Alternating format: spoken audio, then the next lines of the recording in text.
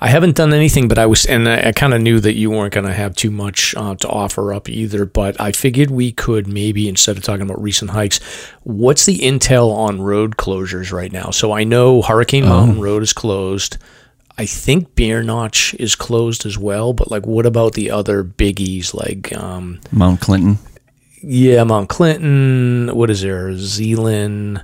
What are you hearing about road closures? Anybody? Honestly, anybody. Fair game. I did hail last week, and Zealand was still open. Zealand was okay. Yeah. There is a website, isn't it? Just U.S. Forest Service website that covers that. There is, yeah. I think there's a little bit of a delay on the website, but I will put that in the show notes. I just figured it's getting to be around that time, so it is. People got to start thinking about road closures.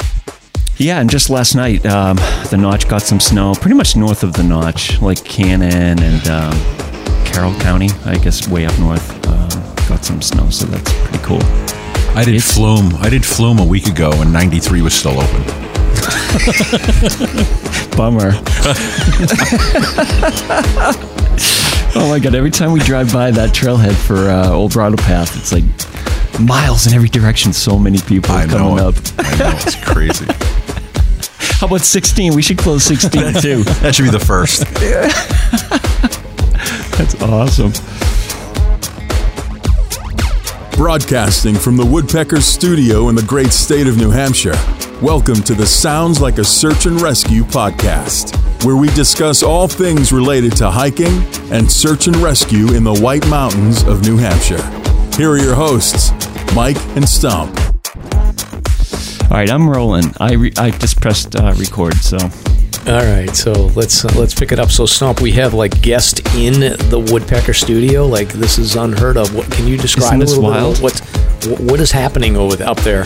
I have no idea. Well, I mean, we have. They just came walking in off the street, and I said, "Hey, you guys want to jump in on a podcast?" And they were like, "Yeah, sure, no problem."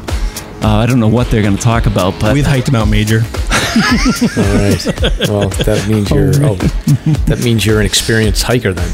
Yeah, this is the first live session with the new gear that we purchased with the donations, and thank you very much, everybody. We're actually rocking and rolling, and I know the headphones don't sound as bright, but here it sounds intense, so it's going to be they sound really good. Okay, good. So it's going to be nice and crystal clear, and hopefully Mike can get his act together on his side.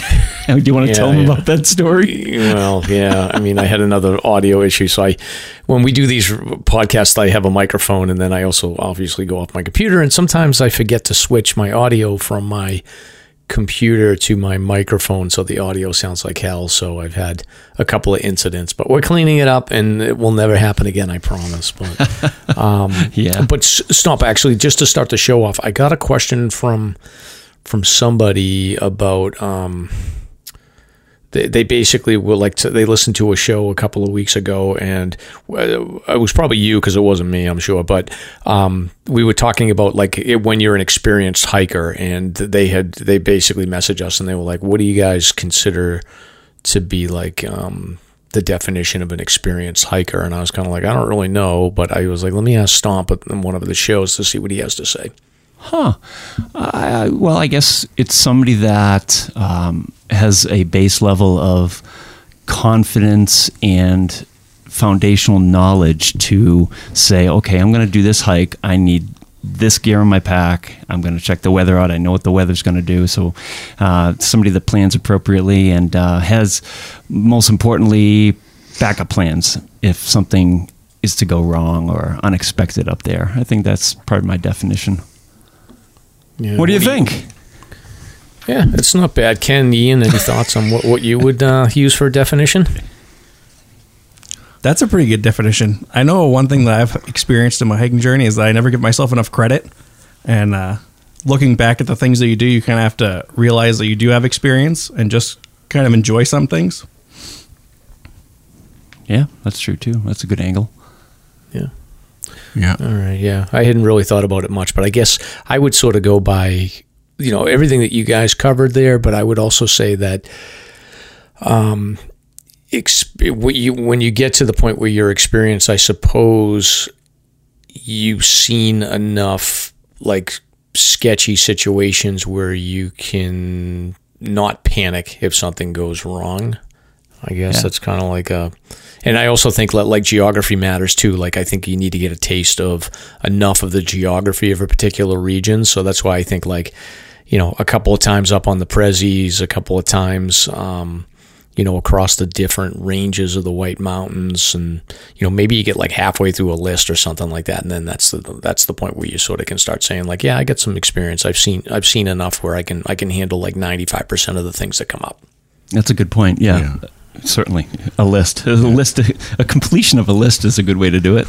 Yeah, that's true. I think part of experience also is knowing your boundaries. When those red flags come up for you, and that's pushing the envelope for you, then you're just a little bit wiser in that situation. Yeah. That's actually a good one. Actually, is you think about it like you see this so many times. What we do, the search and rescue news, so many times like people just walk past that point where they got themselves in trouble, and sort of knowing like ahead of time that, okay, I've seen enough here where this could be hairy and I've got to turn around. Like I think that's another good point, is that's when you get you can say that you're experienced. Yeah. Mm-hmm. All right, Snob. So any updates on sponsor? Oh, you want to do the sponsors and any coffee updates for us? Yeah, we got one just about 5 minutes ago. And it's by Kathleen, I believe you would pronounce it. And she donated 5 coffees. And she actually goes into a lengthy thing that I have to read here, if you guys don't mind. It'll just take a second. It was too long for the platform to actually capture it. So here it goes. I love your podcast so much. Good information and advice. Please, plus very entertaining. You make a great team, and your interaction style really works. Stomp, I'd love it if you do a show about PT exercises that could potentially help strengthen muscles specifically used for carrying a pack. I have multiple back issues and have been doing Pilates for a long time, trying to keep my core strong, but a 50-something, sometimes a loaded backpack is a literal pain in the neck. Last week's episode, that's probably the good starting point for that. We may be doing some deeper dives into some of these issues. So thanks for the comments and the donation, and I hope you enjoyed the PT episode. And of course, we have Nick Rouleau, who donated to New Hampshire Outdoor Council, and he's a general contractor locally. He does decks, additions, remodeling, windows, and doors. His number is 603-325-1661. And then last but not least, we want to thank Reckless Brewery, the best brewery, in my opinion, up in the North Country, up in Bethlehem. Minutes from all the major hikes, and some of the best craft beer you'll have. Very good, Stomp. So anything else before we get into the show summary here? Yeah, this is a Thanksgiving episode, isn't it? Yes, it is. Yeah, so I've got a treat for you. It's a tick joke. Are you ready? Okay. The guests are already primed up for this one. Here we go. Ready? Boy, here we go. Bethlyn's going to be so excited if she's listening. Why wasn't the tick hungry on Thanksgiving?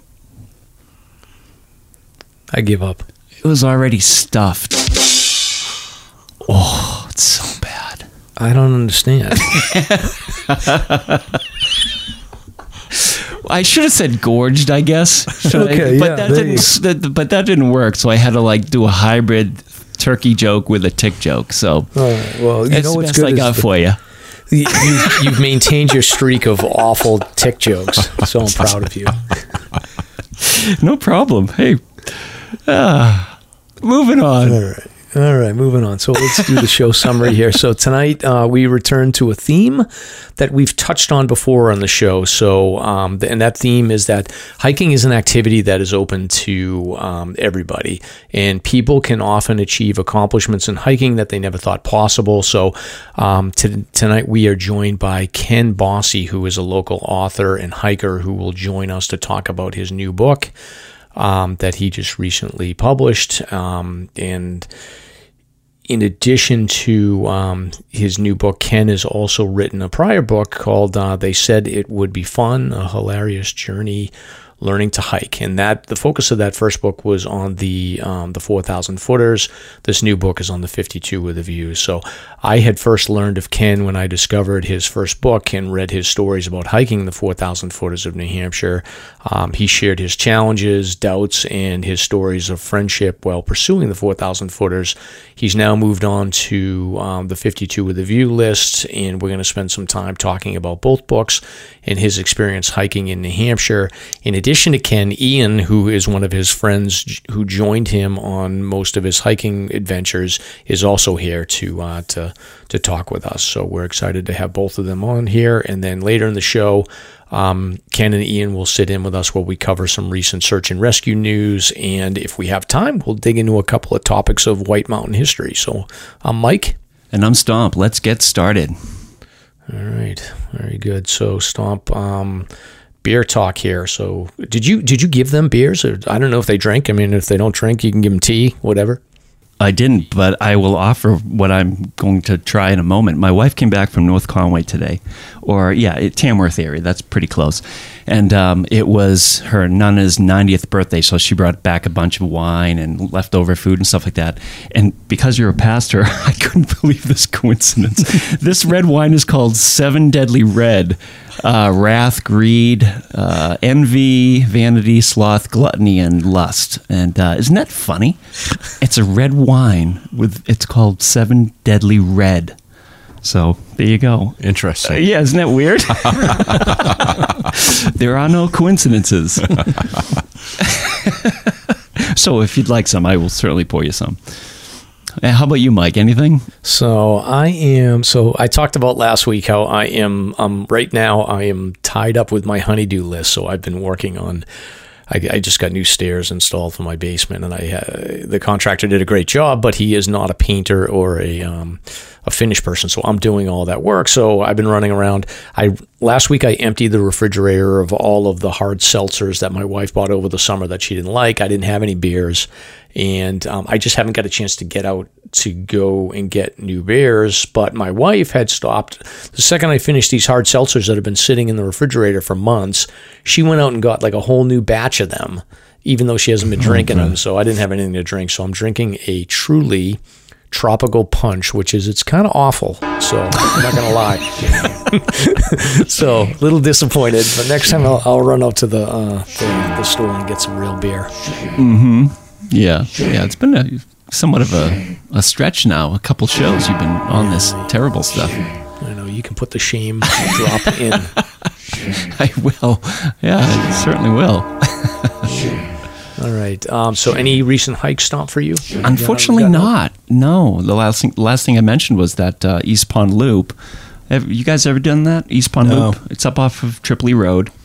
And it's beautiful. It's the nicest time of the year, any time of the year, actually. But that's the last time I was out. And how about you, Mike? Anything? I haven't done anything, but I kind of knew that you weren't going to have too much to offer up either. But I figured we could maybe, instead of talking about recent hikes, what's the intel on road closures right now? So I know Hurricane Mountain Road is closed. I think Bear Notch is closed as well. But like, what about the other biggies like Mount Clinton? Yeah, Mount Clinton. What is there? Zealand. What are you hearing about road closures? Anybody? Honestly, anybody. Fair game. I did hail last week, and Zealand was still open. Zealand was okay. Yeah. There is a website, isn't it? Just U.S. Forest Service website that covers that. There is, yeah. I think there's a little bit of a delay on the website, but I will put that in the show notes. I just figured it's getting to be around that time, so it is. People got to start thinking about road closures.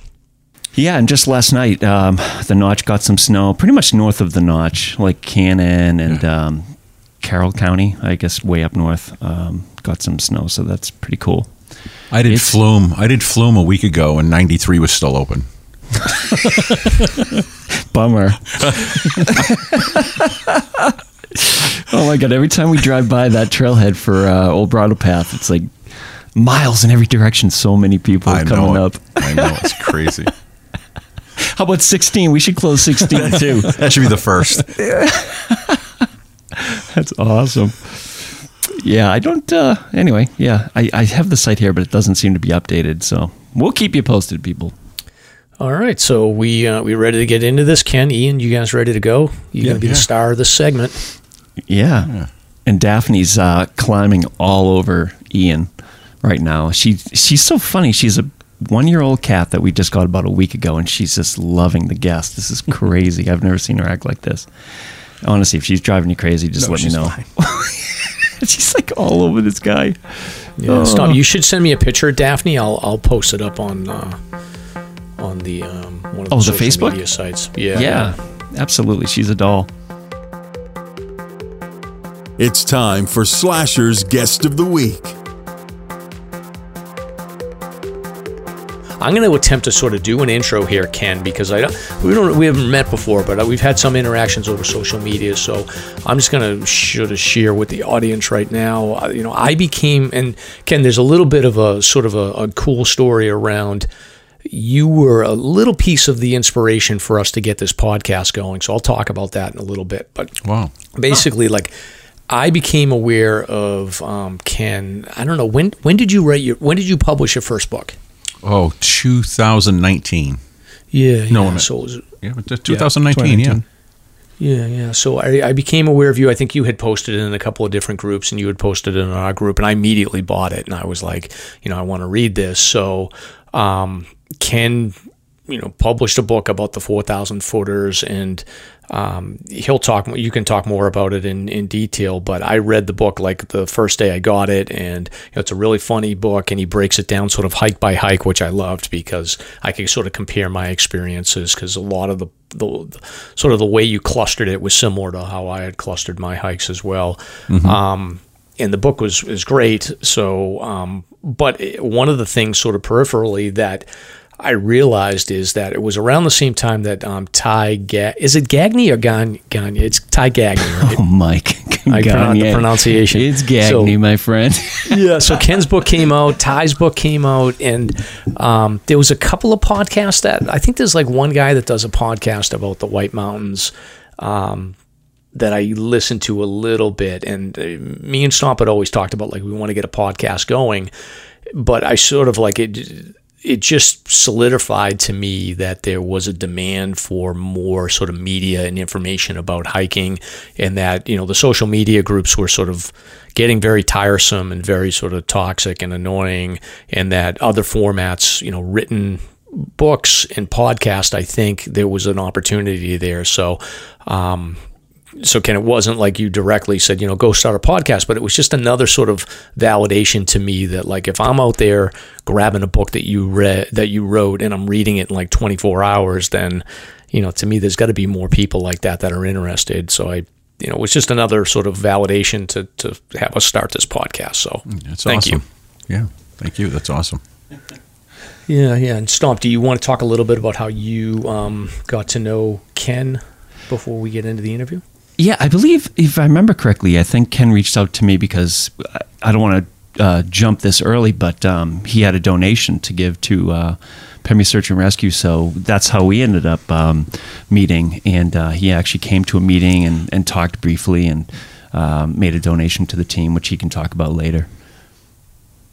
And actually, you had the members in stitches. You were really funny, and that's what it came back. I'm like, oh, we got to get him back on the podcast, especially now that this book is coming around. So, it was fun. Awesome. So, Ken, why don't you take it away and give a little bit of background? So, don't get too much into the book or the hiking piece of it yet, because we'll get into that. But just a little bit of background about yourself personally, what you do for work, and we'll get into more detail about the books and hiking in a minute. Sure. Yeah. So personally, I was born at a very young age, and people ask me what sign I was born under, and I say maternity. It was quite an adventure. Doctor slapped me and then looked at me and slapped my mother. So it's kind of how things unfolded. But a little background. I'm a pastor. I've been a pastor now for about 31 years at the church I'm in now. I get a fortune of pastoring the greatest congregation in all the state of New Hampshire, in Raymond, New Hampshire. And I'm also a PCC level licensed life coach with the International Coaching Federation. So I coach municipalities and businesses and teams and individuals and couples and I'm also the chaplain for the Raymond Police Department. And I just gravitated into hiking at one point in my life. Cool. Well, we'll get into that, and then Ian. So you're tagging along here with Ken. So can you give a little bit of background as well about yourself? Yeah. So essentially, I was in Ken's church as a kid, and then I ended up going in Florida for a little while. Did some college, and then when I moved back, I got into powerlifting, and I was lifting really heavy, and I was kind of transforming out of that. I wanted to get some more cardio, and he started posting some of the stories for his book on Facebook before his book was a thing, and I got into some of those, and I asked him if I could tag along on a hike, and been on a ton since then with him. It's kind of lit that fire inside of me. Yeah, that's a weird transition to go from like power. So I have a good friend. I have a couple of friends that are like pretty competitive bodybuilders, and the whole hiking thing for them. They do a lot of fair amount of cardio, but it's a lot of quad rubbing, I think, as they're going uphill. Yeah. Essentially, with powerlifting, you lift one thing once and then you're winded. So I want something a little more functional than that. Yeah, exactly. So, Ken, why don't you start? So you already started at the beginning about being born and all that fun stuff. But why don't you talk a little bit about, and I won't give too much away, but you got into hiking later in life. Which you touched on it when you were a little younger, but you got back into it. So can you talk a little bit about your hiking background, and then how you got back into it? Yeah, absolutely. I mean, for me, I think it started with a really lazy pediatrician that made me hike out of my mother's womb. He just left me to do that on my own, and and I think that's kind of like the epitome of hiking, right? You're in a nice, warm, comfortable, safe place close to somebody you love, and you crawl out of that thing into a wet, damp, where you're crying and bleeding and all that, and that's hiking right there. So, but I did a couple of hikes as a teenager with some friends that I had back then, and we did like Lafayette, the Loop, and we did Washington and a couple of big hikes like that, and then just kind of didn't do much after that. Probably until that was probably like at 19 years old. And then I didn't really hike again after that until I was like in my 30s. I did a couple of hikes with my sister and brother-in-law, and my kids were, 8 and 11. So we brought them on a couple of hikes. We did Cannon, and I think we did Lafayette again. Just a couple of little exposures like that, nothing much. And then I really put on a lot of weight. Just being a pastor is like not a lot of physical activity going on there. And so I just started putting on a lot of weight. A lot of weight. It was, my blood type was ragu. It was, I put a pair of BBDs on and the tag on the back spelled Boulevard. It was horrible. But, hey, these jokes are pretty good compared to my tick joke. Yeah, he's good. Ken can come in with some tick jokes like that. So then I kind of got incapacitated to hike, but then at one point in time, I live right by Pawtuckaway State Park in southern New Hampshire. It's right next to Raymond, and so I just started getting into hiking in the park a lot. And there's only 3 mountains there, 800, 900, and 1,000 feet, so nothing super big, but it was big enough for me. And that's that's kind of like how I started into hiking, was just in Pawtuckaway Park. Every chance I got, I'm only like 5 minutes away from the park, so every chance I got, I was out hiking in the park. Yeah. It's a beautiful area. Yeah, it's nice. We used to camp there quite a bit, actually. Yeah. There is a camp place there. Oh, yeah, big camp. Yeah, that's right. Yeah, the boulder fields. And a lot of rock climbers go in there because there's a lot of rock out there. Yeah. A lot of rock. Yeah, so at some point, Ken, you transitioned from, so you basically were looking to lose weight, and so you were locally doing hikes. At what point what made you click to say, like, oh, I can head north and do the big mountains? So a couple of things happened. Is one, I hurt myself. I developed plantar fasciitis, and for a year and a half, I couldn't even walk. I just limped everywhere. And if I walked, 100 feet, that was it. I was just in excruciating pain. And in our church, we pray for people, and I thought, gee, I should go get prayer. After suffering for a year and a half, light dawned on Marblehead, and I thought, I'm going to. So within 5 weeks of people praying for me, the pain completely went away. And I'm like, oh, this is great. So I went back to Pawtuckaway, and I was crushing it, and I was feeling pretty good. And I thought, gee, I wonder if I could do a 4,000 footer again. Because it was years, you're talking years and years since I've done one.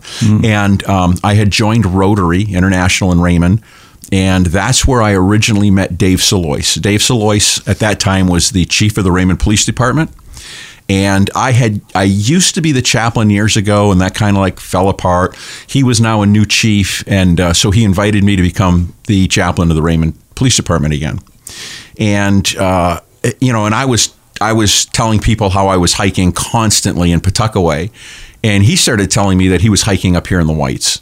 And, he mentioned the 4,000 footers and stuff like that. So that kind of like got my curiosity going a little bit. And I thought, gee, I wonder if I could go back and do, a 4,000. I'm 59 years old at that time. I was like 59 years old and probably 70 pounds overweight. And I'm like, I wonder if I could do a 4,000 footer, because I was feeling pretty good in Pawtuckaway, So that's how it started. It's a big difference, though. Yeah, a little bit of a difference in elevation, right? Yeah, you're not kidding. You're not kidding. And Ken, you did most of your. Is it a crew? Is it 3 of you or 4 of you total? That's it. Your core group of friends. Yeah. So the way that happened is. When I wanted to do another 4,000 footer, I did Mount Wombat because I heard that was the easiest one. Mm-hmm. Some liars told me that. And so I didn't want to do it alone. So there's this guy I know in my church. He's a little older than me. He was like 10 years older than me, maybe 11, not as good looking. And so I contacted him. And he was in really good shape. He was a jogger. All his life he'd been a jogger, and he was retired. And my schedule, being a pastor, is very flexible. I can take any day off I want and just make up for it later. And so I asked him if he would hike, on this 4,000 footer, and he did. And he immediately recommended that we, after that first initial hike, that we start doing smaller mountains for something that he called conditioning, which was a word I'd never heard before. Conditioning. It's not what you put in your hair. No, it is not. So we backed off and we started doing the Belknap Range and the Ossipee Range and stuff like that. And then we went back and we did Jackson and Hale and some of these other first. And then Dave Salois heard that Keith and I were hiking a lot. Now doing the 48. And so he asked if he could go on a hike with us. And now there was 3. And then a few hikes later after that, Ian reached out and said, hey, I saw some of your Facebook posts. I was wondering if I could go with you. And then he started offering money. So I said, yeah, absolutely. So he started hiking. And that's where the 4 of us kind of welded together. And there's been a couple of guys that have kind of like come in and gone out. But, the 4 of us have been basically the consistency of all the hiking that we've done. Got it. So Ian, you're a lot younger than the rest of this crew, right? So can you talk a little bit of because I'm just trying to think when I was so you were only like your late 20s when this started. When I was in my late 20s, I can't remember if I had work relationships with older folks, but that was about it. Like, can you talk a little bit about that dynamic? I'm curious. What are you doing hanging out with all these old people? Ever since I was younger, I always got along easier with older people. I never enjoyed like immature stuff my age, really. So I've always gone along with older people. And one of the nice things that I knew when I started out with Ken was that he wasn't going too fast, and I wasn't going too fast either. So I knew that was going to be a good little relationship there too.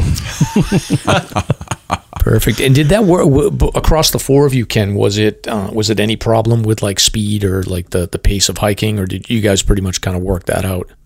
Yeah, so like you can take a still picture of me with a moving camera when I'm hiking, and but Dave, Keith was great. He hiked all the 48 with me, and kudos to Keith. He's now looking at doing the over 70. But Dave came on, and Dave is an athlete. Dave ran marathons, and Dave, he does 75-mile bike runs just to go get, a hamburger or something. He's that kind of guy. So that was a little concerning. because he's fast. Yeah. He's in really good shape. And I was in shape, rounds of shape. But that was a little concerning because he could definitely, if he wanted, he could put the pedal to the metal and leave us all behind. But he's a very gracious guy too, so I mean, he was patient to a degree. I didn't like it when he got in the lead because I knew it was like, oh my God, here we go. Yeah. Yeah, that's tricky. Yeah, exactly. Now, Ken, when did you, I guess, so you dipped your toe in the water, you're doing a couple of these 4,000 footers. At what point were you sort of solidified to say, yeah, I can knock this list off? And then at what point did you say, I have a dumb idea, why don't I write a book about this? So, yeah, I mean, some of the early ones, when you do Hale and you do Tecumseh and you do, you look at the shortest ones and the easiest ones and they were killing me. I mean, I don't think these guys really understand how much I suffered. It was anguish. For me, it was just like a personal, can I even survive? And then after a while, it's like, hey, I think I can do this. Now you're ramping up to doing like the Tripyramids and, Cannon and the Loop and some of the presidentials. And then you think, yeah, I think I can do this, and you save those, you save the bonds for for last. No kidding, Owl's right? Head and, Owl's Head, there's a treat for you. I mean, what is that, like 16 miles and there's not even a view? It's crazy. That's a death march for sure. Is. But, So yeah, that's how it started. And so what was happening is, I was coming home and licking my wounds and like literally it would take me, it was funny because I would come home, have a hard time getting out of my car, limp around for a little while, then I'd feel pretty good. And then like the next 3 days after that, I could barely walk. It was like a delayed reaction. I think my body was in such shock. It was like, we're going to sneak up on you. And so that's when I just started writing these funny Facebook posts. I'd post a couple of pictures of the view and of the trails and of the hike, and then I would write this, this long chapter on Facebook, really funny, just like, this is what happened. I fell in the water and I swallowed 6 black flies and, all the typical stuff about hiking. And people started following that. And then people started like relating to that. And then hikers started, catching up onto some of these pages. And then people were like, you got to put these in a book. Yeah. As a furthest thing from my mind, I'm not like a writer. English, I'm like next to science, history, math, and geology. History was my worst subject in school. I mean, I was an honor student. It was yes, Your Honor, and no, Your Honor, and, that kind of thing. But so I just said, all right. I really didn't think it would sell. And so I'm like, I'm not going to make money of this. And I thought, be a good hook to help sell these is to say I'm going to donate it all to search and rescue. And it's going to sell these books. And, it actually did. People were like, that's a really cool idea. If I don't like the book, at least I know I did a worthy thing.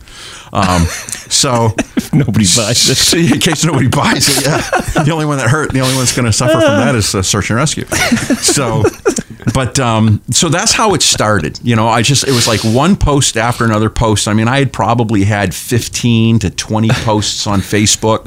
And people were like, you got to start saving these. You got to put these in a book. And I'm like, all right, I'm not an author and, I'm not a writer, but I just said, okay, I'm just going to give it the old fashioned college try and put it together. And a lot of help with different people that helped me edit it. My wife, number one editor, and a couple other people that I know. And it came together, and I didn't know how it was. And, I think one of the biggest negative reviews I got was that it's repetitive. But I kind of, at the beginning of the book, I said, listen, this is 48 stories of 48 hikes. It's not a lot of ways you can tell that story different. And so I said, don't read the whole thing in one sitting. Read a couple at a time and break it up, and then it won't be so repetitive, Yeah, that's true. But other than that, it's taken off great. And the money has poured in. We made a big donation to PEMI. Yeah. I tried to make a donation to Androscoggin, and I think they canceled their meeting, or they had to do it by Zoom or something, so I wasn't able to actually participate. It was like an annual meeting. Yeah. So I need to reconnect with them because I have some money for them. And then everything after that is just going to go to the Outdoor Research Council. Outdoor Council, New Hampshire Outdoor Council. Yeah, they handle all that stuff for you guys, right? Yeah. Yep, the teams can apply for grants and whatever else, so. Yeah. Great. Well, Ian, with Ken, so Ken was struggling on his hikes. How were you holding up? So I was because I doing- just envisioned everyone dying and nobody admitting that they were hurting. They all just wanted to sort of be tough in front of each other. So That's kind of what it was. When Ken was doing his fast pace, I was comfortable, okay, which worked out pretty good. And then, like he said, as long as Dave didn't make his way to the lead, we were doing all right. awesome. And then Ken, at what point did you? I guess what was the, if you don't mind sharing, like, so what was the max weight, and then where did you end up through this hiking journey? So max weight was probably 280. Okay. And I mean, like, I'm 6'3". I was 6'4". I think that weight pulled me down a little bit. I'm 6'3" now, and gravity, man. So I kind of carried it somewhat well, but you can't hide that much weight. So so in the hiking, I was just killing myself lugging all of this stuff around, as well as my pack and my hydration and all this stuff. And then I thought, like, after a while, I was like, why am I doing this, So Ian's family actually does this competitive weight loss competition. And, everybody pools money together, and whoever loses the most weight wins. And I thought, I'm shallow enough to lose weight for money. And so entered that competition and won. I just dropped dropped 40 pounds, and I started hiking so much better. I actually started finding out what hiking was supposed to be like. Sure. Yeah. Yeah. I'd go do a hike, come back, and I'm like, gee, I can get out of my car. Yeah. And I can walk. Pretty neat. No wonder people like this. Yeah. A little bit of weight can make a huge difference in your speed and endurance, and amazing. Yeah. And did you, I guess, as far as like getting onto this journey, did you sort of dial in your gear a little bit differently from the beginning until where you are now? Like, can you talk a little bit about how your gear choice evolved? That's it, Ian? Yeah, Ian, why don't you talk about that? Yeah, so I started out and I had Walmart pack, giant heavy pack. I started out with the big, heavy Walmart trekking poles because I didn't know how serious I was going to take it. And then I started counting ounces. And then when I did the Sunapee Greenway Trail, that's really when it set into me to start kind of dialing my weight back and pay a little more attention to it. Mm-hmm. You know what I hate about Walmart, though? Is if they don't have what you want, that means you got to go home and shave, comb your hair, get out of your pajamas, and go to Target. Yes. Nice. Yeah, exactly. So, Stomp, one thing that I don't know if you've read the first book or not, but Ken has like an awesome hike rating scale that he uses, which I think we're going to need to like start using that when we talk about our hike. So his scale is it starts at the easiest reference is difficult, and the next one is so difficult it's not worth the patch, and then the worst rating is insanely difficult, stay in bed. That's fantastic. Yeah, So we can definitely we'll use that with your permission, of course. Oh, absolutely. Yeah, exactly. that is wicked cool. It's really good. So you, so eventually, Ken, you finished the 4,000 footers. All four of you did the majority of the hikes together. You wrote the book, and you got back in shape a little bit, had some good sort of memories that you generated, and then foolishly you decided to keep going. Right? Can you talk about that a little bit? Yeah, I mean, I call it a disease. It's a disease. It just gets into your blood, and you can't stop. So I had a lot of people contacting me saying, oh, you've got to do a book on the 52 with a view. And I really didn't even, I guess I had heard about it. I knew a little bit about it, but I didn't really look into it a whole lot. When I started looking into it, I realized that, I had probably knocked off about 20 of them just from doing these conditioning hikes with Keith. So I'm like, oh man, I can do that. I've already got a head start on it. So this time I started, I had to go back to those 15 or 20 hikes that I'd previously done and try to remember as much, because I wasn't journaling on those a whole lot. And so I had to, look into that. And then when from that point on, everyone I hiked, I started taking better notes and a little, and adding different things to it, and getting a lot more scientific into things that were happening in hiking, making better reviews, like how to tell the weather and This book that's coming out, and actually it is available. I don't want to get too ahead of myself, but it is available already on Amazon. But it does have really good information there on skills that can be developed. And it was. I think I ended up actually doing like 55 because some of them that I had done were delisted, but they still counted. So I went back and did the 52 list, but I had already done 3 delisted ones, so I ended up doing 55 of them. Okay. Yeah. Wow. That's a similar journey to me because I was like, I think we were doing these lists around the same time. I just finished actually about 2 weeks ago with the 52 with a view and the 4,000 footers. So in your opinion, what is there a difference between these two lists? How do you sort of explain the personalities of these two groups of clusters of mountains? So I definitely think that there are some easier ones. Obviously Willard is a very popular hike, and it's only a mile. It's only a mile and a half distance, and it's pretty easy the whole going. But I wouldn't say that they're easier because there's some of those 52 hikes that are brutal. I mean, they're just as rugged. The terrain is just as challenging. There's technical aspects to them. They can kick your butt just as much as anything else. Yeah, that's what I say to people too. Is like Shelburne, Moriah, getting out to the Bald Face Loop, Bald Faces, Sandwich Beautiful. Dome. Like those are tough hikes, and they're tougher than a fair number of the 4,000 footers. Yeah. So the first time I did Bald Faces, we did all 4 of them. Dave and I did all 4 of them. And so you have, what is it, Eastman, and then South Bald Face, North Bald Face, and Eagle Crag. Yeah. And we did those 4, and then we saw the dome, and we're like, I wonder what it's like to do the dome. Go up South Bald Face. Oh, that was a mistake. Again, Dave the athlete, we hit the rocks. Now everybody says, and all the references and everything you look at, they say, don't do it when it's wet. Don't do it when it's wet. Right. I thought it was going to be dry, and we hit those cliffs, and Dave was gone. He's just like a mountain goat. He's not normal. He's not human.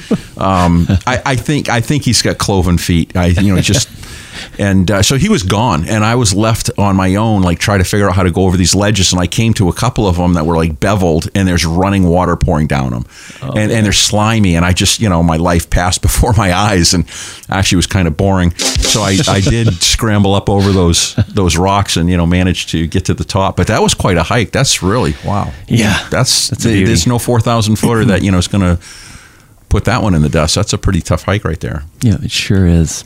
Generally, people do it counterclockwise. Yeah. But hey. Yeah. Same thing with like Welch Dickey here. You know what I mean? It's like people typically do it counter because of Welch. Yeah. Yeah. Yeah. But hey, who knew? Yeah. Yeah. No, that one I did do counterclockwise. Yeah. Yeah. That's funny. It's so ingrained over here at Welch Dickey that if you're coming down Welch going clockwise, and people have done the trail before that you're passing, they'll get on your case like, what are you doing? Like, I've had people like verbally attack me for coming down Welch. Like, it's okay, I got this. Yeah. It's really funny. Yeah. But anyway. And Ken, so you've hit these 100 peaks across the two lists. What would you say is your handful of favorite mountains that you've hiked? Wow. Lafayette, Lincoln, that ridge walk is second to none. Actually, my son is search and rescue out in Tahoe, California, and he bought me a book for Christmas of the 100 most popular hikes in the world, and Lafayette and Lincoln is one of them. Oh yeah. Which that's just a beautiful hike. The Bald Faces, really, really gorgeous. Some of the littler ones that people probably aren't familiar with if they're not doing lists, like Rogers Ledge, the view out there is just amazing. But yeah, I think those are some of the, I'm trying to think what else are like some of the more memorable ones. Obviously some of the presidentials are, the presidentials, they're the jewel and the crown of the peaks. But even though I did Washington just a few months ago with Keith, I got to say I'm not a fan anymore. You get to the top, there's 300-400 people up there. Yeah, I know. It takes a little bit of the prestige away. Yeah, the only thing I would say to defend Mount Washington is that there's nothing better than going in there and getting a couple of hot dogs. Oh, you're not kidding. Hike, which is great. Yeah. Like, that is the one thing I every time I complain about the crowds, I'm like, well, there's hot dogs. Yeah. Keith thought he had lost me, which isn't uncommon. I got a GPS system that is broken. But I was in there having a bowl of chili. He should have known better. That's too funny. So can you get into a little bit about the new book? What's the name of the new book and the sort of the format and talk a little bit about the process of writing this one? So because everybody was really on my case about writing one about the 52. I had no desire to write another book. Like I said, I'm really not an author. But everyone kept saying you got to do the 52. You get to do. So the second one is called "They Said They Wanted More." So it's kind of puts it back on them. And it's about the 52. But one of the things I did differently in this book is I reached out to more contributors. So I have Lieutenant Nealon, Fish and Game, that gave an article. I have Ken McGray, who authors the guidebook on the 52, turned in an article. Another author, Matt Landry. Dan Schwensky, I can't pronounce his last name. You know who I'm talking about? Yeah. Dan Schwensky. Yeah. He's written some books. Yeah, he's like a historian, right? Yeah. He wrote an article, wonderful articles. And then I had about 7 or 8 other hikers that turned in articles, funny stories that happened to them on different hikes. So it's spread out a little bit more, these are like all interspersed in there. That's neat. And then I've done some research. So when I'm huffing and puffing and can barely make it, and for some reason, these other 3 guys that I hike with, they say I whine and complain, and I don't think that's true at all. But when I'm struggling, I would just tell them, I always say, it's small lung syndrome. I've got small lung syndrome, and so it's hard to breathe, and then also altitude sickness. I'm a seacoast guy. I was born and raised in Portsmouth, so if I get above 1,000 feet, so I scientifically break that down in the book. Like it's science. Follow the science, right? Don't we hear that a lot today? Follow the science. It's science, and I get into that, and they bust my chops about the weather. So there's like a little side article in there on how a mountain man tells the weather, and so it's humorous. It's all factual. They get mad at me. They're popular. Like Ian, you got to tell the dentist story. Oh yeah. So my dentist is over in Hillsborough. I lived right next door to it, and I went to get my teeth cleaned. And the dental hygienist went back, and the dentist assistant asked her if that was the Ian Kenny. And so the dental assistant came in, and she was like, "Are you the one in the book?" And I was like, "I have no idea what you're talking about." She's like, "They said it would be fun." I was like, "Oh, Jesus, yeah, no, that is me. Yeah, I hike with him." I was like, "Wow, funny." Yep, it's pretty funny. It's funny. It's a small world. Yeah, it is. And Dave is really known. When he was chief of police, he's connected with so many people, and now he's in municipal insurance. He's connected with more town people, managers, and things like that. And people that are in hiking, they'll say, "Hey, I just bought this book, and I noticed that was you on the cover. You were in that book." And so he's like, "Yeah." So I made these guys famous, and you'd think they'd be more appreciative, but man, they ride me like a jockey on Buttercup. I mean, it's horrible. Having close friends is important because you don't want they will keep you in check. As soon as you start blowing up, they will bring you back to earth for sure. So true. That. So any close search and rescue calls, any field attempts at hikes, any good stories around getting in trouble out there, because that's really what we care about the most. So I am a hard learner. Right now they're looking at each other like, should I tell them this story? Yeah, there's something brewing.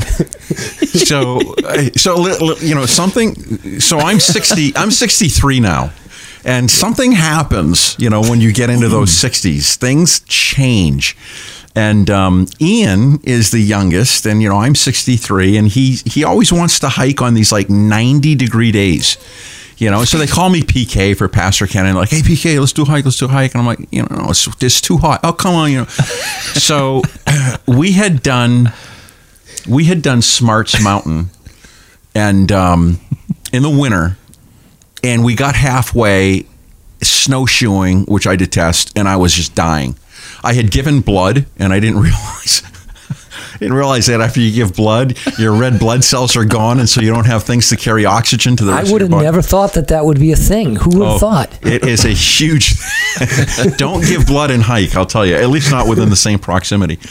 So, so we turned around that first time in the winter. I just couldn't breathe, and I might have been whining a little bit. I mean, so he calls me up. Let's go hiking. I'm like, it's hot. It's like 90. It's not. It's only 80. So we go and do Smarts Mountain. He told me it was going to be like a 7-mile hike. I only brought 2 liters of water, and that that's my fault. I do carry a life straw. So we start hiking, and it's fairly warm, and it's muggy. It's humid. It's muggy. Dear God, we get out there. I struggled all the way out. I ran out of energy. I had already drank 1 liter of water just getting there, and that's really not a lot. But by the time we were coming back, I mean, the sun was, it was noon. It was 1 o'clock, 2 o'clock in the afternoon. That hot afternoon sun. And when you hit the rock, the heat was wafting up off of the rock as well as down, from the sun. And I felt like I was in an oven just being baked on every direction. And I had run out of water, and I started getting, dehydrated and... it's heat sickness. I think it's not it's not like sunstroke. I think it's like heat exhaustion. That's it. And so I mean, like, I just about like passed out. I got wheezy, and I just sat there trying to recover, recover your heart rate, your breathing, and it wasn't recovering too easy. And Ian was gracious. He stayed there with me. He didn't abandon me. And I'm like, it's really hot. And so I'm looking at him like, got any hydration on you? Like, hint, hint, wink, wink, nod, nod. Like, I'm dying over here. So he's gracious enough to give me half of what he had left over, which I suppose he's got to look after himself, even though I was dying. I was perishing right there before his eyes. But that was a close call. That was, that just woke me up to... sometimes you got to suck it up and carry the weight you need. The thing is about a life straw, they're absolutely useless if there's no water around. And there was like no water anywhere on that hike. Yeah. I would have just... Yeah. Were you saying it was winter? Or no, this is summer. I'm sorry. Okay. Yeah, same thing with winter, though, if everything's frozen. Yeah. But yeah. Yeah. That's funny. So it was funny because he's like, it's only 80. We stopped at a store because I was just going to buy hydration. I didn't care what they had liquid. I probably would have drank brake fluid if they had. So, and I asked the proprietor, how hot is it today? And both him and his wife simultaneously in harmony said it's 90. And I was like, there you go. I knew it was going to be way too hot. How do you defend yourself, Ian, from that? Best part about this hike is when we get to the store, he goes and he buys a plain bottle of water, and he buys a flavored bottle of water. The plain bottle of water was dumped over his head, so he gets outside, unknowingly cracks the strawberry one, dumps it over his head, so all you can smell is strawberries the entire ride home. Oh, jeez. That's awesome. Funny. So did you make it did you have to turn around, or did you make it to the top? No, we made it in and out. Yeah, we summited and came back out. Smarts is the one with that's got the fire tower on top, right? Is that the one with the cabin right up there, and then it's got the beautiful outhouse that's like wide open. Yeah. Good stuff. I had a close call on my my Pemi Loop. I did a Pemi Loop on a day that was supposed to be forecast to 95, so I started like people do at like 2:30 in the morning and got to Lafayette by about 11 or so, and that's when the heat started kicking in. I made it across Garfield Ridge Trail, but by the time I got to Bondcliff, it hit me. I had that heat exhaustion moment, and I was just I wouldn't say delirious, but I was fretting every step and wondering if I was going to get my goal was to get to that one water crossing that's below Bondcliff as you're heading back to Lincoln Woods Road. Yep. And thank God I made it, but man, it's scary. Yeah. It can really, because you do get to the point where you're soaked initially with sweat and your body's not cooling off, but then you stop sweating, and that's really scary. Yeah. Fun stuff. Yeah. Yeah, exactly. So this book it's out. You can get it on Amazon. We will we'll put a link in the show notes, and we'll do a little bit of advertising through a couple of posts on our Instagram and Facebook pages. So this would be a good book for anybody that's looking for a Christmas present for a hiker. If you haven't got the 4,000 footer book, you can get them as a twofer. And the way I would suggest that people do this is I would get both books, and it's just another tool in your arsenal, because not only is there's some good stories, and I haven't read the 52 with a View book yet, but there's some good stories in the 4,000 footer book. And I sort of look at it as another way that you can sort of get details on the hikes, because he does talk about, Ken talks about the terrain and the features of the mountains as well. So it's just another informational tool that you can utilize. Very good. So, Ken, one other area that I did want to ask you about, you're a pastor, and you deal with probably a lot of interesting topics. One of the things that I'm curious to get your perspective on is the sort of hiking culture in general, and sort of the good and the bad, and then maybe a little bit about your perspective about, is there anything that we can do in the hiking community to just be better from your perspective? Can you talk a little bit about, what you see amongst your fellow hikers? Yeah, I would encourage anyone to hike. And I know with COVID, a lot of people have turned to the outdoors. We live in such a high, stressful community. Everybody's at such a breakneck speed doing everything that they do. And to just get out in nature is so refreshing. As a coach, especially doing wellness coaching sometimes with people, we have a sympathetic nervous system that kind of, it's the gas pedal. It's what makes us go and accomplish, but we can't live there. So there's a parasympathetic system that needs to be tapped into so that there's checks and balances. Mm-hmm. And something like getting out in nature is something that absolutely causes that parasympathetic nervous system to fire. It's relaxing. And I think that's wonderful. Like in my expression, I would say God gives us nature, and we turned around and turned it into cities. So I would encourage anyone to hike, and I've met wonderful people on the trails. And I find, moms out there laughing their heads off, having a blast. You see young kids, you see all kinds of people. It's just it never amazes me. And then in the summer months, you got the tour buses coming. It looks like the United Nations out there, right? I mean, just like all kinds of people. And I think they do come in on tour buses because you have to get out of the trail as 50 people are going by. College students, you get to see what the latest sneakers are as they're going up, the presidentials or flip flops. But one of the things that, this just really, we have to be better at leave no trace. Oh, when I did a sunrise, matter of fact, Ian was with us, and Ian's now wife was with us, and Dave, and we did a sunrise on Chicora. And as the sun came up, I was sitting on the rocks just watching the sun come up. And then as it came up, because it was dark, I didn't really see my surroundings that well. But when it came up, I looked down, and in the crevice right there at my feet was an empty beer can. Mm. And I'm like, come on, seriously, you hiked it in when it was 16 ounces. You can't hike it out when it's 0.5 ounces? Yeah, that's a shame. So that's where I think the hiking community as a whole can do a lot better. And sometimes I think it's probably the novice hikers that really, they don't understand it. They're just doing a weekend warrior type thing, and they don't understand, leave no trace means leave no trace. Coming down, what hike was it? Dave and I did. I think it was Osceola. And up comes this young girl, 22, with her boyfriend or husband or whatever, and he's listening to this boombox. Which I hate that. Yeah. Oh, God. But then what really got me is about another 1/10 of the mile down the trail, there's 3 batteries laying in the middle of the trail. Like his batteries died, he changed them, just left them in the trail and kept going. And I can't say it was him because I didn't see it, but I'm just putting two to two together. Maybe it's an unfair equation, but why are you leaving dead batteries in the trail? Just so a lot of times I'll pack stuff like that out myself because I just I don't like to see trash or things like that out there. Yeah. And masks. Will you pick up the mask and stick it in your pack? Not I. And the blue bags of dog poop. Oh, yeah. No kidding. Oh.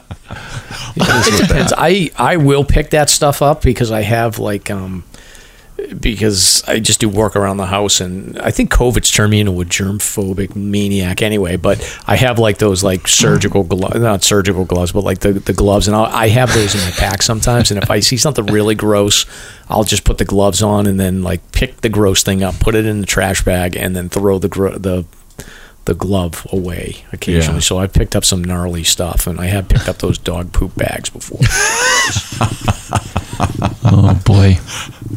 It is something. Well, I wanted to go. I wanted to go back to Ken had said that he had been struggling for 1.5 years with plantar fasciitis, and then he basically nothing was working, so he turned to the power of prayer to solve that. Can we dive into that a little bit here, because I think that there's a fair number of people that deal with these repetitive injuries, and whether it's through prayer or other means that if the physical therapy is not working. I'm curious, what do you think, Ken? I mean, obviously you're a pastor, so I think it's pretty clear that you feel like the power of prayer really solved it for you. But can you talk a little bit about it? Has plantar come back, or was it just a one-time fix for you? No, it never came back. It never came back. It was very painful, and like I said, I had it for 1.5 years. So it took me out of the woods. It took me out of hiking. It took me out of a lot of things. And I did go to a doctor. I did get a cortisone shot. I call it the stick from hell. That was one of the most painful things ever. I mean, he literally went right through my heel, like under that back heel bone. Yeah, you're right. That's the worst. That was really that was something. And like I said, almost every Sunday we offer prayer for anyone who wants prayer for any need. Maybe it's a financial need, maybe it's a need in a relationship. Or maybe it's something that they're struggling with a sickness or a malady or something like that. We've seen things happen. We've seen people get healed. And I don't know, for some reason, like as the pastor, I'm like, maybe I should go for prayer, because it was 1.5 years that I was out of this thing. And the guy that prayed for me, he prayed over me. And he said, when I went up, he said, like, from a 1 to 10, he goes, where would you say your pain is right now? And this was after preaching 2 services and standing for a long time. I said, seriously, like right now it's like a 9.5. And he prayed over me, and he goes, what's it now? And I said, seriously, it's like a 9.5. Like nothing happened. He goes, well, just go home and give it some time. I'm like, all right. I went home. I went to bed. Monday, I woke up, and it was noticeable. It dropped down to a 7. And I'm like, and I noticed it, and that got me really excited. So the next week I went back to him and I said, hey, I want you to pray for me again. And it went down to like a 5.5, and like week after week for 5 consistent weeks. And that last week it was gone. That's great. So I was a little skittish, and I'm like, I'm not going to go do an 11-mile hike and get out there 6 miles and it kicks in and I'm in pain. And, so I just started like a 1/10 of a mile, 1/4 of a mile, 1/2 a mile, couple miles, 6 miles, 10 miles. And then, after I'm doing 10, 13 miles in Pawtuckaway, I'm like, I think I'm ready to, walk on water. But yeah, I'm going to push the envelope, and I'm going to go for a 4,000 footer. And and I never had any problems again after that point. Wow. So what is your professional assessment here? What happened? Do we have a miracle? Oh, hey, yeah, I would think so. I grew up in the church. You might be interested in this. My story is I grew up in the Pentecostal denomination, and then I was exposed to the Catholic side of things on my dad's side of the family. So I'm like a hybrid. I sort of experienced both faiths growing up, and I totally believe in the power of prayer and miracles and everything. So you went from left to right, and I went from right to left. I grew up Catholic. Yeah. Oh, yeah. Now I'm Pentecostal. Oh, come on, really? Isn't that interesting? Yeah, I love and respect both faiths, and I think it's great. I've seen personally a lot of interesting things over my long 52 years, Mike. But I'm all in with the baby Jesus. Yeah, and one of the reasons I hike with the guys with Keith and Dave and Ian is because I firmly believe that anyone can be rehabilitated. And I haven't seen a lot of success yet, but I'm still hanging in there with these guys and seeing a little bit. Oh man! It's sort of just one other side topic. It's funny, between Pentecostals or Protestants and Catholics, it's like Pentecostals are more like give your burden to God and He'll take care of it, whereas the Catholics are more like, wear that wool jacket and suffer because it's good for, those poor souls in purgatory and stuff like that. So it's a little bit of a difference in approach, but fun. We could talk about that for hours, I'm sure. Yeah. How about you, Mike? Yeah. So I guess I ran through all the questions that I had. Again, like I said, we will be posting up in the show notes links to details on how you can purchase both books. And, I guess my final thought, Ken, on this is, as I was going through and sort of putting the script together, I've recently completed the some hiking list myself, and I did try to take a little bit of time to reflect on sort of what are the key points that I realized around, what were the epiphanies for me. And the first one that I came up with was that, we do this activity called peak bagging, and I put a little post up on the 4,000 footer group, and the first point I basically said is, what I learned from this is that, you should be looking to bag more friends than peaks through the activities that you do with this hiking. And it sounds like you've really embodied that with, your core group of friends, and then having the ability to sort of reach out and make relationships with the search and rescue teams, and then actually getting, it sounds like 7 or 8 people to contribute to your next project. So I think that it sounds like you've got a great story to tell as far as doing this in a way where you've built a lot of different relationships. So I don't know, that was my kind of takeaway from reading your book and then thinking about like how I completed my lists and sort of watching you complete yours. Yeah, it's kind of like I think what it taught me is that if you set a goal and if you have enough stick-to-itiveness, no matter what that goal is, you can accomplish it. And it was just a matter of, healing from that dreaded hike and getting back out and doing another one, and then another one and another one. And, congratulations on finishing a couple of lists yourself. And I think that people, just start off with one smaller hike and enjoy it. The other thing is enjoy the whole process. It's not about seeing that summit. It's about finding the peak you want to do, looking at the maps, picking the trails, packing your pack, making sure you get the 10 essentials, all of that stuff. We, the guys I hike with, we constantly bust on one another. We're picking on one another, making fun of one another. But honestly, these guys are the best. We've saved each other's bacon, and we pulled each other's bacon out of the fire a number of times. And, I've done a lot of solo hiking, but there's nothing like, being out there in the woods with a close friend, sharing that experience, meeting other people on the hikes. It's all part of the wonderfulness of hiking. It's really great. If I could, are you guys getting ready to segue into another? We're going to move into search and rescue, but I have one question for you, but go ahead. Whatever you want to say. Well, I'll answer your question. Well, you were ready to talk about something, right? I was just going to say that Dave and Ian and Keith and I, we started another out branch. We've started a little group called White Mountain Approved, where we are now starting to do gear reviews. We're on Instagram under White Mountain Approved. Oh, yeah, I've seen that. Okay. Yeah. So we're doing gear reviews. We are going to start selling some novelty T-shirts. Starting to connect. Yeah. Yeah, because that's what got this set up. Yeah. All right, I got it. Okay. Yeah, I have seen it. Anybody wants to check that out, and we're going to do some fun things, such as, like in the month of May, if you can spot Dave on a trail and recognize him, we'll stop and shoot a gear review right then and there with you. Like you can review a piece of gear that you like or, you particularly care for. So we're going to mix it up, do some nutty things, and just have some fun with it. Again, just kind of like, working with and bringing the whole hiking community together a little bit. That's fantastic. Excellent. Yeah, I will. I'll add that to the show notes as well, and then we can link that across our social media. What's the newest gear that you guys are looking at right now?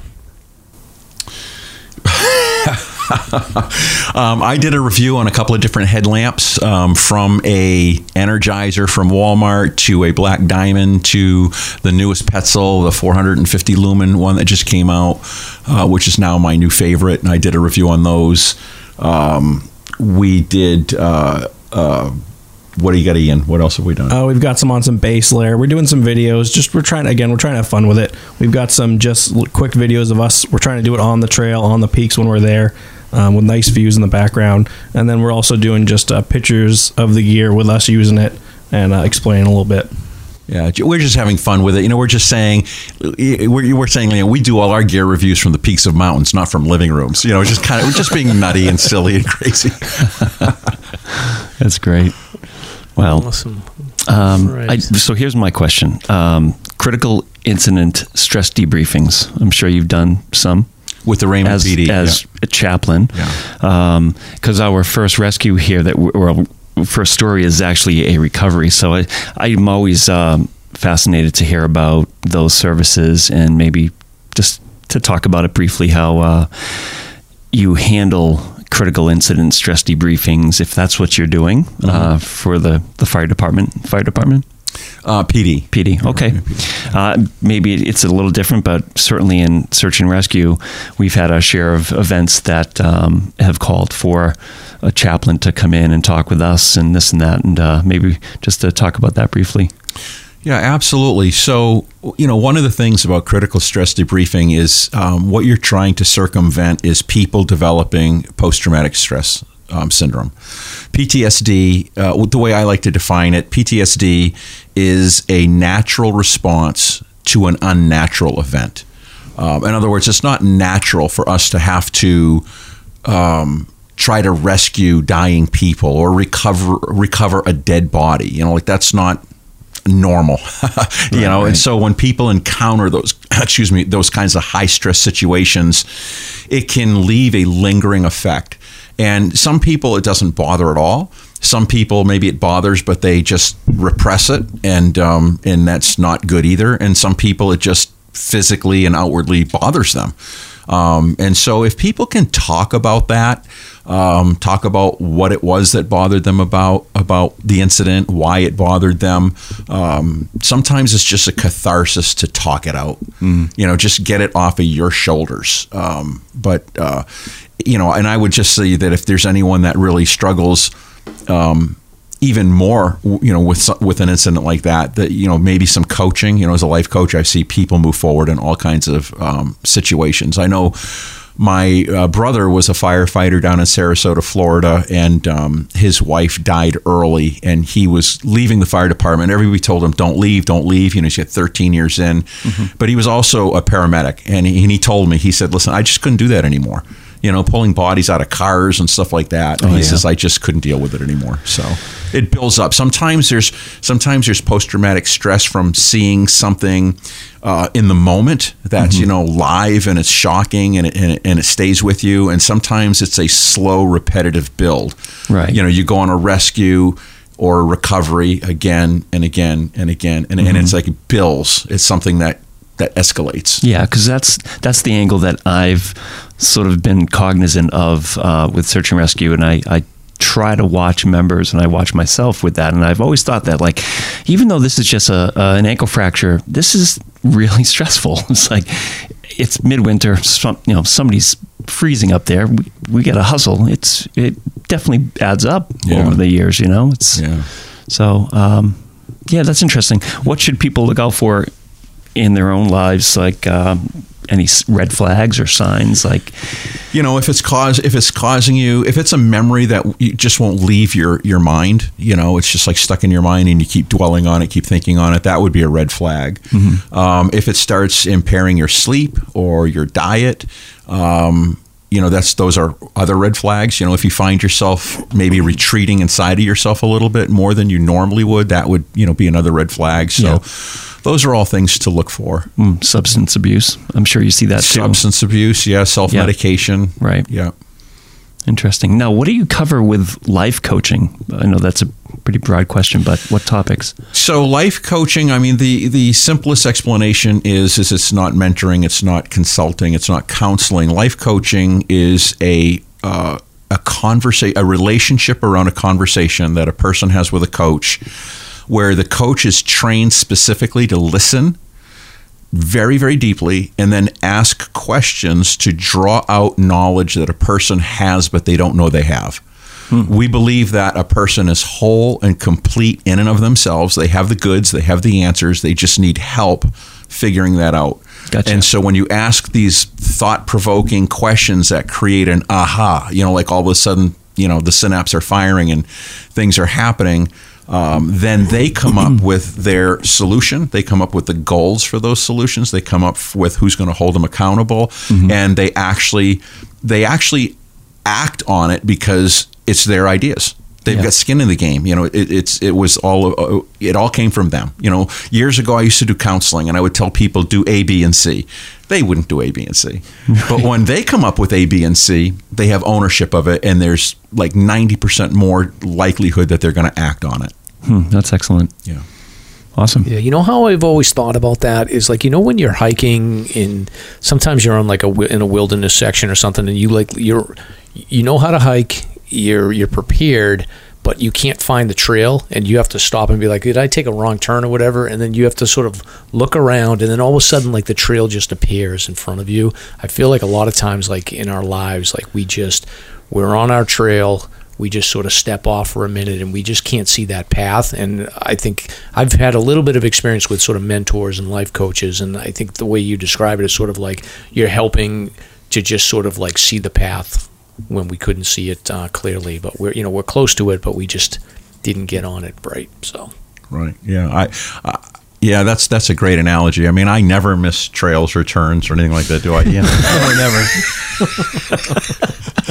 They're always like, "Hey, PK, when you go down that trail, let's taking you back out to Route 16." I'm like, I don't know. But when you do that, and then all of a sudden, like, you stop and you're like, oh yeah, now it's so obvious, but it wasn't a minute ago. Yeah. No, I always tell them like, well, no, I thought it was a deer down there or something, and It's a moose. Yeah, exactly. So, all right. Well, so do we want to get into some search and rescue news? Yeah, let's dive in. All right.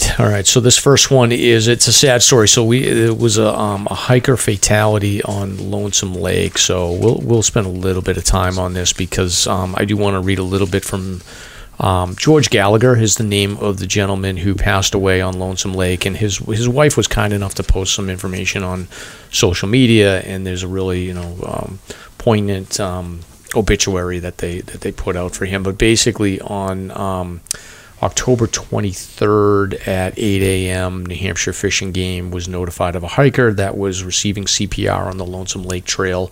So it was a 53-year-old male from Beverly who was hiking with a partner, and he had collapsed suddenly on the trail, and they were about a mile from the trailhead. And fortunately there was 2 EMTs that had happened to be hiking in the same area, so they were actually able to immediately start performing CPR.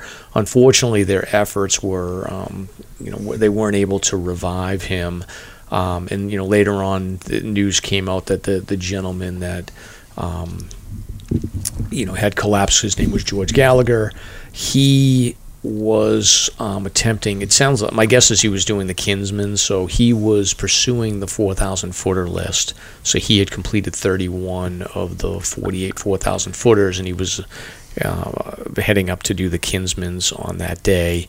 And his cousin had written a nice sort of tribute to just say that he wanted to say thank you for all of the the outreach and thank the hiking community for all their thoughts. And then later on, his wife had posted a nice note here, which I'll read. So she had basically just said that, many of you have reached out to pay your respects, tribute, and kind words of sympathy and support. And I'd like to share this in hopes that you can all read it. She says that I've tried to respond to each and every one of you. Your kindness has brought me so much peace during this unexpected loss of such a loved man. And thank you forever, from Cynthia Gallagher. So she said that George was laid to rest yesterday morning at the base of a small shaded hill in plot number 31, which was appropriate because he had completed 31 of the 4,000 footers. He brought his hiking shoes and his compass so that he may always find his way home. She said their hearts are broken right now. They'll miss him always and forever. And she again wanted to pass her thanks on to the hiking community for all their kind words. And at the end of the obituary, it basically gave a nice tribute to George, which said that he had a zest for life and was always up for an adventure. He had recently developed a love for hiking and a quest to hike all 48 4,000 footers of the White Mountains of New Hampshire. He had recently completed number 31, and they end with a quote, which is, "I'm off to follow another trail, and you know how I love to roam, but I know full well at the end of this trail I'll find my eternal home." So George, hope you're doing well, and it's a sad story, but I think that his wife really sent off a nice tribute to him. Yeah, it is sad. Beautiful story, though. Classic case of critical incident stress debriefing. Our team was actually doing a training pretty much a quarter mile up the road, so they were right there, and they responded quickly and helped out. Yeah, it's like, we had Chris from Solo on, and even he talks about how like you don't have that normal time frame to get a reaction, but even in this case, like there was EMTs right on the scene pretty much right away, so it's just unfortunate. Yep. It's very sad, but at least it's a comfort in knowing that he went doing something he really, really loved, and in a beautiful setting on Lonesome Lake Trail. It's a gorgeous, gorgeous place. Yeah, no doubt. It's when we did our last hike stomp, we were looking down on Lonesome Lake, and it's a beautiful area there. So yeah. So all right, so let's move on here to the next one here. So this is on November 11th at 7:40 p.m. Fish and Game was notified by the New Hampshire State Police about a group of students and staff from Camp Wadiko. They had become lost in the woods. I feel like if you're like running a camp, like that's like 101. You can't get your people lost in the woods. But I guess one student was experiencing a medical issue and was in need of assistance. So this was in Black Pond in Windsor, New Hampshire. I don't even know where that is. I'm not familiar with that.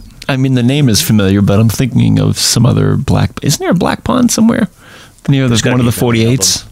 I thought there was. Black Pond. I don't know. Sure. Yeah, oh, Black Pond Bushwhack. Oh, yeah. That's going to Owl's Head. Right. Yep. That's what it is. Okay. Yeah, it's a little bit different. But I guess they were... So this was Hillsborough Fire and EMS responded, and they were able to get all-terrain vehicles out to the area. But they did have to hike through the woods about a half mile or so before contacting the group. Yeah, it sounds like a bushwhack. Yeah, I guess. I don't know. Were they all bushwhacking? I don't get it. I don't know. There was 9 students and staff. They were able to hike out without assistance while awaiting for the ATVs to get there. And I guess by midnight, all the students and staff arrived back at the school or the camp or whatever they were at. So, interesting. Oh, it's a good turnout. Yeah. Yep, absolutely. Definitely a good outcome. Now we're back over to Chicora, right? Yeah. This is we've heard this story before. So this was on November 9th at 3 p.m. Fish and Games notified that a hiker was suffering from a hip injury on Champney Falls. So older gentleman, 72-year-old gentleman from Warwick, Rhode Island, was coming down and he tripped and injured his hip. I mean, that trail's got a lot of roots on it, so I can definitely imagine that. He was only about a half a mile from the trailhead, but there's no cell phone connection there, so I guess a hiker drove down, and she was able to alert the Forest Service, so they got on the scene to help him out and assist him out about a half a mile or so. So he was at the trailhead around 4 o'clock. So pretty easy one for the Conway Fire Department. I guess they took him to the Memorial Hospital for treatment. Yeah, she had to drive 10 miles to get service. Yeah, exactly. That's not a good area. So anything on the Kank, the lower Kank on the North Conway side, has no cell connection. So you're kind of screwed out there if you get an injury. This is the last one, but this is my favorite one. We're going to go out to Alaska to Denali. Remember when we had Jeff Rogers on and he was talking about how like it's like a little crazy in Denali this year and that there was like too many hikers out there and they were sort of, I guess the deal with Denali is you go with like a small group and then if like 1 or 2 people bail out, you can connect with other people. But what's happening is that all these like groups are forming on the mountain and they don't know each other, so they have no idea what the skills or experience level is, and it's causing like a mess. So I think the Forest Service out there was like warning people not to be not to be idiots on Denali, but we have somebody who decided to be an idiot. So what happened?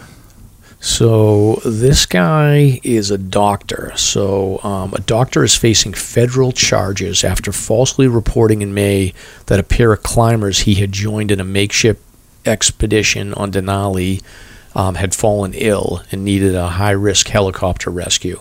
So, Ken, this is something you could think about doing the next time you're not feeling good.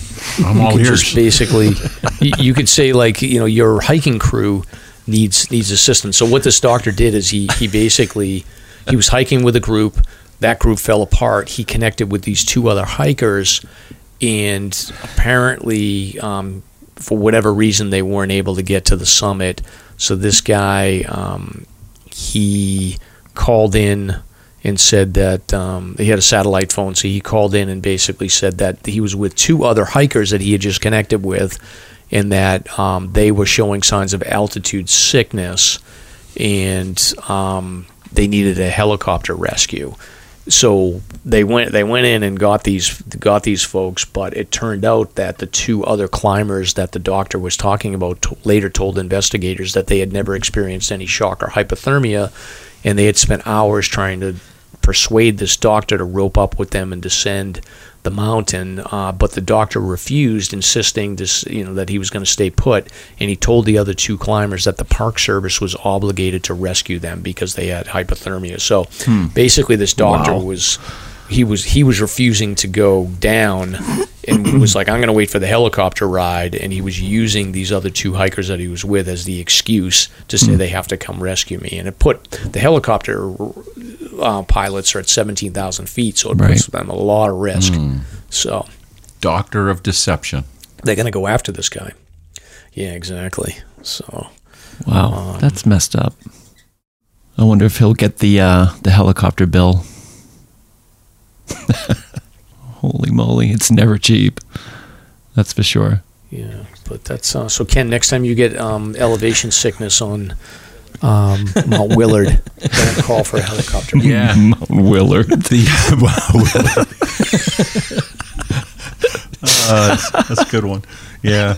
I actually became friends with Luke Kaladish, who is one of the Black Hawk pilots out of Concord. Okay, and he gave us a tour of the facility, a tour of the equipment. Those machines are absolutely beautiful, and they're incredibly skilled pilots. But you're right; every time they go out, it's putting them at risk. You never know what's going to happen in a piece of machinery like that. And so to put in a false call like that's pretty crazy. Mm. Yeah, those guys are great, aren't they? Good crew down there. I'll tell you. And to know that it's all volunteer. Like, they're not sitting there at the hangar waiting. They're at home, Mike. I don't know if you knew that. Air National Guard, they're all just volunteers. They get the call at home while they're making dinner, and we gotta go. Yeah, no, I think Ty's book on the Last Traverse talks a lot about that structure. I got into a problem on Mount Hayes too with Keith, and again, it was just one of these hot days, and I was hydrating better, but I don't know what happened. I don't know what happened, but I almost blacked out, and I was trying to recover, and I couldn't stop the world from spinning. Like, everything was spinning, and I couldn't stop it, and I must have sat there for like 15 minutes, and finally Keith goes, "Do you want me to call 911? And I was like, oh, hell no. I write books to search and rescue.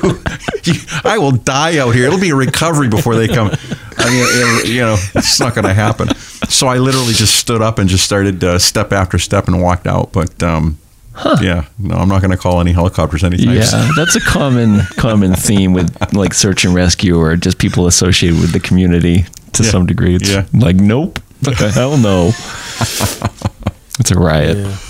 It must be something about Mount Hayes too, because I've been in that area twice, and both times was like the most oppressive heat I've ever experienced in the Whites, like just drenching sweat. Yeah. So it must be the area.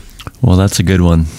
All right, so yeah, but that's the search and rescue. So do we have any time to do a White Mountain history topic, or do we get to cut this? I don't see why not. You guys good for a few more minutes? Yeah, sure. Why not? Yeah, okay. Go for it. Let's dive into some White Mountains history, shall we? All right, I got one. So we'll just do one quick one. So Six Husbands Trail. Have you? Oh, so Ken, that's the other thing. Ken and Ian, you guys, the next one for you is the terrifying 25. Ian's down for that. Ian's down for that. They abandoned me on Morgan, Mount Morgan and Percival. I went up the ladders. Yeah, the ladders. I went up the ladders and made it in the cave, and then we're all like, "See you later." And so I had to do the cliffs beyond that by myself. But yeah, I don't know. I think to do the terrifying 25, there's certain options, but then there's certain ones that you have to do. Sure. Yeah. And what's the one I'm thinking about? What's the worst one up there? It's that canyon. It's the Huntington Ravine. Yeah. For some reason, I don't know. I would probably do it if I had an experienced guide that brought me up there. That would be Mike. Mike will take you. No, Stomp, you can take them. Just watch Mike's video. He just made a video about it, and we joke around about the people on their cell phones that fall into manholes and things like that, and he's going up Huntington holding his phone with one hand. He's 2 legs and one arm getting up Huntington. This is great. In the rubber boots? Were you the guy in the rubber boots?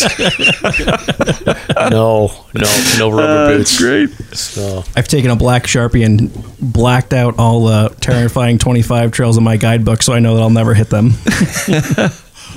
All right. Well, anyway, so we're going to do it. So this is called a little bit of White Mountain history. So the Six Husbands Trail is in the presidential range. So this is on the terrifying 25 list, and it's an interesting sort of history about this trail. So Stomp, I didn't realize this. So Six Husbands, basically where it's positioned now is it's off of the Great Gulf Trail. So you go down the Great Gulf, and then you can continue right up the Great Gulf head wall, or you can continue and actually sort of bang a right and go up the Sphinx Trail, or you can cut up to Madison Gulf. But if you keep going a little ways, you take a right, and then Six Husbands is this really tricky trail that the top section isn't too bad, but the lower section has these ladders. It's this really sort of mossy area where a lot of people get turned around in the lower section. But Six Husbands is it's on the terrifying 25. It's super steep, and it is a trail that dates back to the early 1900s. And this guy named Warren Hart had been the guy he's a trail builder, and he had cut a lot of the trails in the Great Gulf. And I didn't realize this, but this trail had originally, so I guess this guy, he built the Great Gulf Trail as it is right now. But I guess the original Six Husbands Trail was cut in 1909 and 1910 by Hart and in a volunteer AMC trail crew. And it began on the Tuckerman Ravine Trail and then came across the Alpine Garden, and then it must have crossed the auto road near the, near mile marker 6, and then descended down into the Great Gulf. So it was a much longer trail. I don't know what the name of that trail is now, but I can't remember. Weedamo maybe, or something like that. But it descended down into the Great Gulf, and then eventually came down into where it exists now, ending on the summit of Mount Jefferson. But it's basically now it's just a 2.3 mile trail. That's sort of just the western part of the trail. So I guess the deal with this trail is that it was named after, I got to make sure that I got this. So yeah, so the trail name is connected to Chief Weedamo, and she was a female Indian chief of the Pocasset tribe. So Weedamo Falls has been named for her, and then the western portion of this trail was named for, apparently she had 6 husbands. So I don't know how that works. I don't know if they all died or if there was some sort of a divorce situation going on back in the day, but she told them to go hike up this trail, I guess.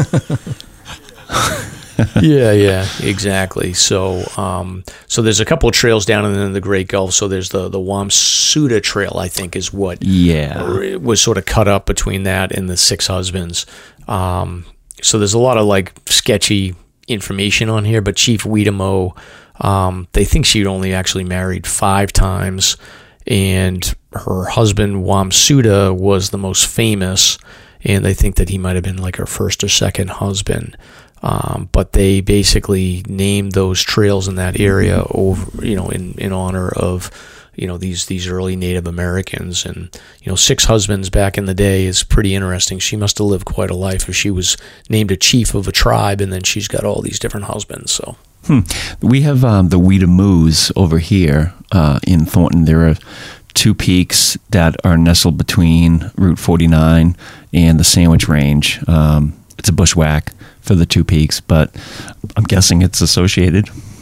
People around here call it Weetamoo.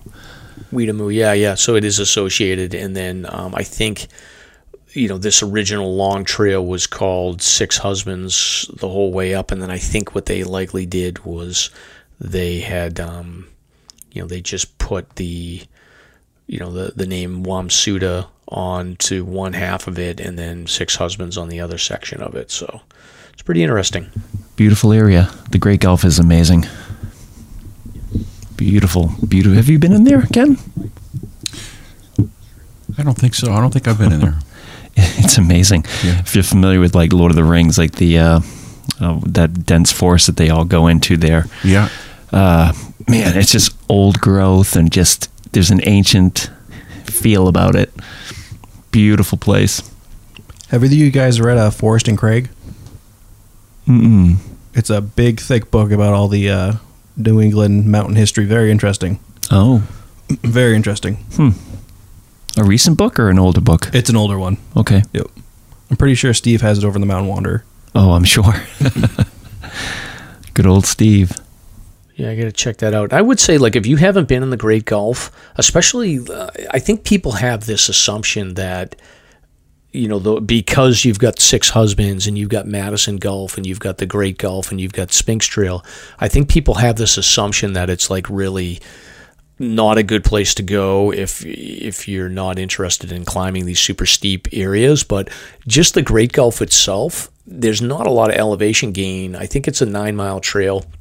And I think the first 6 miles or so, 7 miles is really you only gain about 1,800 or 2,000 feet of elevation. And in the summertime, it just follows along I think it's the West Peabody River. And it's just an awesome area where you just stop and you can, there's so many cool waterfalls and areas where you can sort of just dip your feet into the river, sit there and have a nice lunch or whatever. So it's really a cool day hike if you wanted to do that. And, you just go do an out and back. You're not going to see a ton of views, but you'll see some amazing waterfalls and some awesome views of, different water features if you're down for that. It's kind of a unique type of day if you did that, but I definitely recommend it. You do a 10-mile hike and it's not a lot of elevation gain.